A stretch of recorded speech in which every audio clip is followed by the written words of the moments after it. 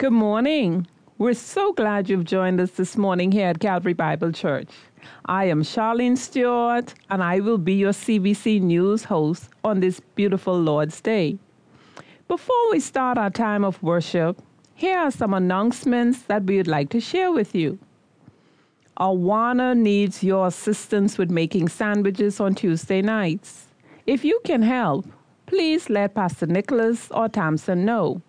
If you can't help by making sandwiches, but can donate money, you can give all donation to Pastor Nicholas or label and put it in the offering bag.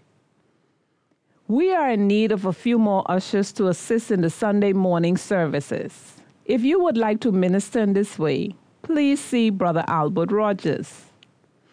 Join the final precept study for 2016 with Brother Randy Pez this Wednesday, November 30th at 6:30 p.m. in the Earl Wish Auditorium. Light refreshments will be available. The next baptismal service will be held on Sunday, January 15th, 2017. Interested persons are asked to please phone the church office. Ignition resumes this Friday, December 2nd at 7 p.m. Ladies who attended this year's retreat, please check out the special note in today's bulletin. We are in the process of making a promotional video for Calvary Bible Church. A part of this video will be a reenactment of baptism in the sea. We need 30 or more persons to form as a congregation on Montague Beach, Saturday, December 3rd at 11 a.m.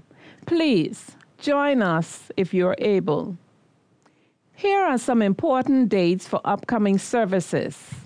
On December 24th, that's Christmas Eve, there will be no service this year. However, on Sunday, December 25th, there will be a combined service at 10:30 a.m. There will be no Sunday school that day. On December 26th, we will have our annual Boxing Day luncheon where we feed the needy in our community. Please see the flyer in your bulletin to see how you can get involved. On Saturday, December 31st, join us for the Watch Night service beginning at 10:30 p.m. And on Sunday, January 1st, 2017, New Year's Day, we will have a combined service at 10:30 a.m. And again, we will have no Sunday school on that day. Thank you so much for tuning in, and please check your bulletins for anything we may have missed. We here at CBC News would like to thank you for watching. Have a wonderful service, and may you be filled with joy as we take time to worship our Lord and Savior Jesus Christ together.